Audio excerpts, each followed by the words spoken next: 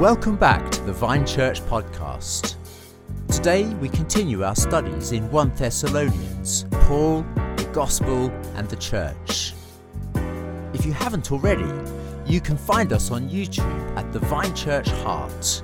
We'd love for you to join us over there. Good morning to you. Hi there. I hope you're well.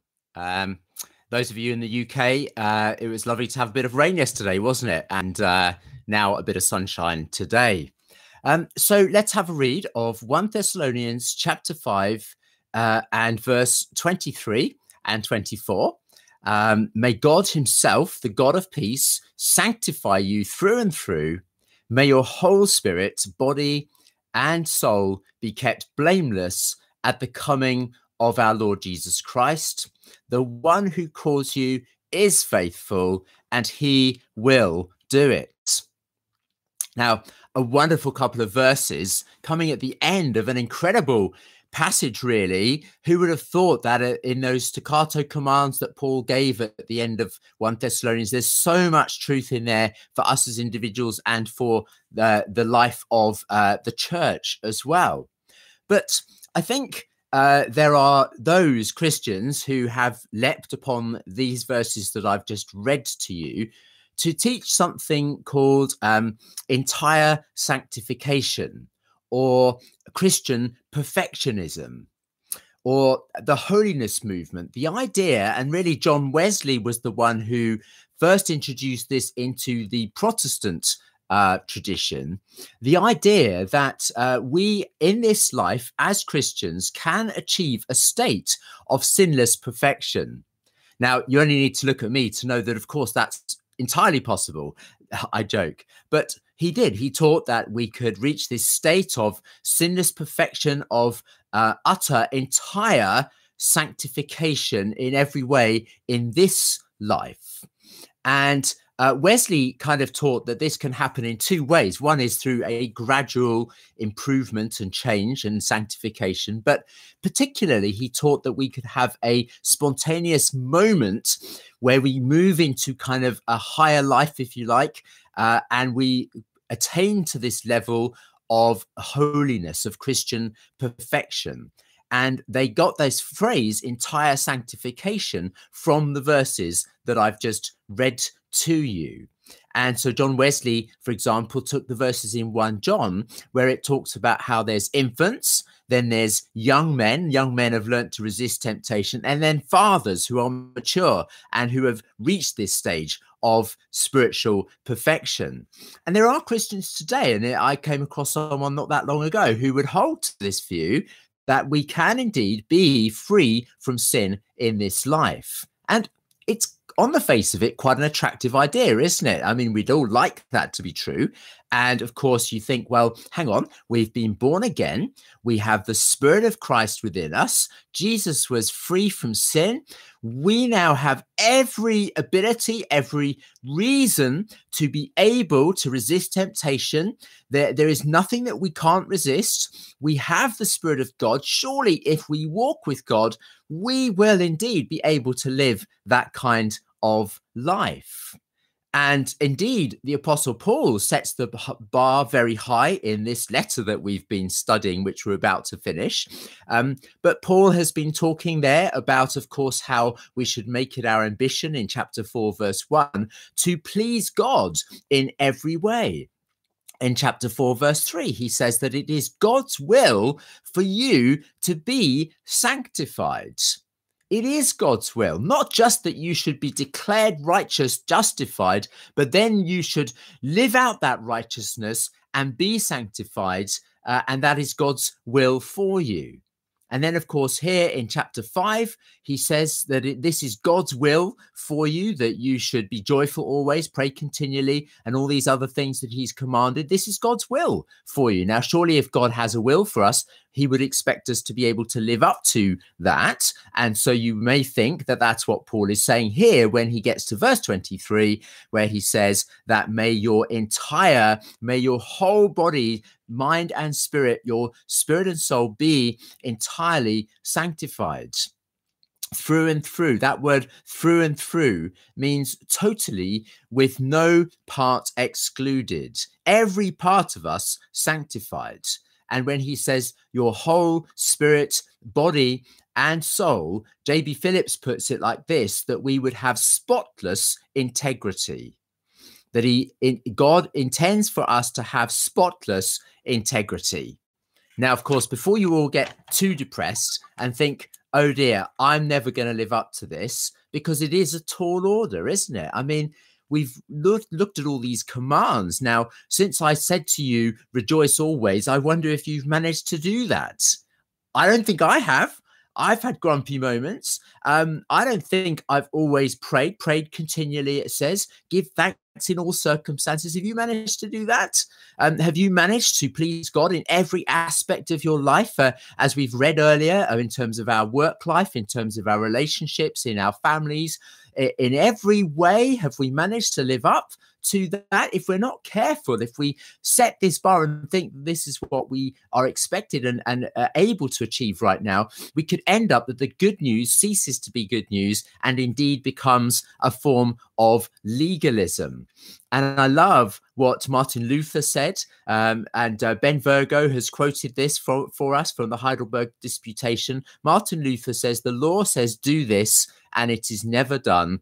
Grace says believe in this and everything is done.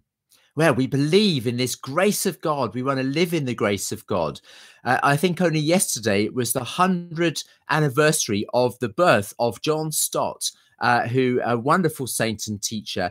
And John Stott said this, and Ben Virgo quotes this as well: grace and faith belong indissolubly to one another, since faith's only function is to receive what grace freely offers. It's a free offer, and we can enjoy this grace of God. Nevertheless, there does seem to be this high bar that Paul is setting. So why is he not saying that we will be perfect in this life? And let me give you quickly 3 reasons from this passage. The first is he says that our bodies will be entirely sanctified. Now, the reality is that though we may have good health in older age, nevertheless, we all know that our bodies are not sinlessly or not perfect in every way. I mean, I'm resisting wearing reading glasses, but it's coming. You know, we're not going to be Tom Cruise and believe in Christian Science where pain and decay is just a figment of the imagination and we can be perfect. No. Paul, our bodies are decaying, and Paul says here that our bodies will be perfect. So clearly, if he thinks that our bodies are not yet perfect, he also admits that our spirits and souls are not yet reached perfection either. Paul himself, secondly, was not someone who believed that he was perfect. Paul tells us in 1 Corinthians chapter 4 and verse 4 that my conscience is clear, but that does not make me innocent. The Lord knows all, and he will judge the motives of men's hearts. So Paul says, even though I may think my conscience is clear, the reality is that God knows, and there's probably motives that are still wrong in me that still need to be dealt with. There are always things that still need to be dealt with. And the third and final reason is this, that in this passage itself, we see it, don't we? I'm sure you've spotted it. In verse 23, it says, we will be kept blameless at the coming of our Lord Jesus Christ. Yes, we do believe in entire sanctification, but it will happen when Jesus returns. And if we bring it forward and say it's now, then we're moving into a kind of over-realized eschatology. No, we need to understand it will happen on that day. We will be finally and fully made perfect in him. What a wonderful thing that we can look forward to, as it tells us in 1 John chapter 3 and verse 2, when Christ appears, we shall be like him, for we will see him as he is. then we shall be like him. Now he goes on to say, everyone who has this hope purifies themselves, because we know that that is our destiny, because we know that this is the trajectory that we are on. Therefore, we will now want to move in that direction and continue on our journey of sanctification through the grace of God. But you know what, folks, we can have a high degree of confidence that we will be sanctified fully through and through, that we will be kept blameless on that day, and that we will make substantial progress between now and then towards our entire sanctification. Why can we have this confidence? Because it's God who is doing it. That's what this passage tells us. May God himself. And then he says in verse 24, God who called you is faithful, and he will do it. You see, it's God who started this thing in your life and my life. He called you. God's call is effective.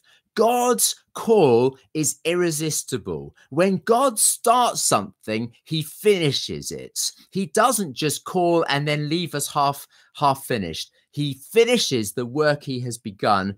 He who called you, it's God who is doing this work. The Apostle Paul, of course, has been away from these people for 18 months, and he's wondering if they're still standing strong. And it tells us that he gets a message from Timothy who says, yeah, they're still standing strong. And Paul says, there you go. You see, God is at work in these people's life, and he will continue to be at work in these people's life. He who called you is faithful, and he will do it. Our confidence is in him and what he is going to do and is doing in our lives. You can be confident that God is going to continue to deal with things in your life because he has got hold of you. He's working in you, and he is going to bring you to perfection on that great and glorious day.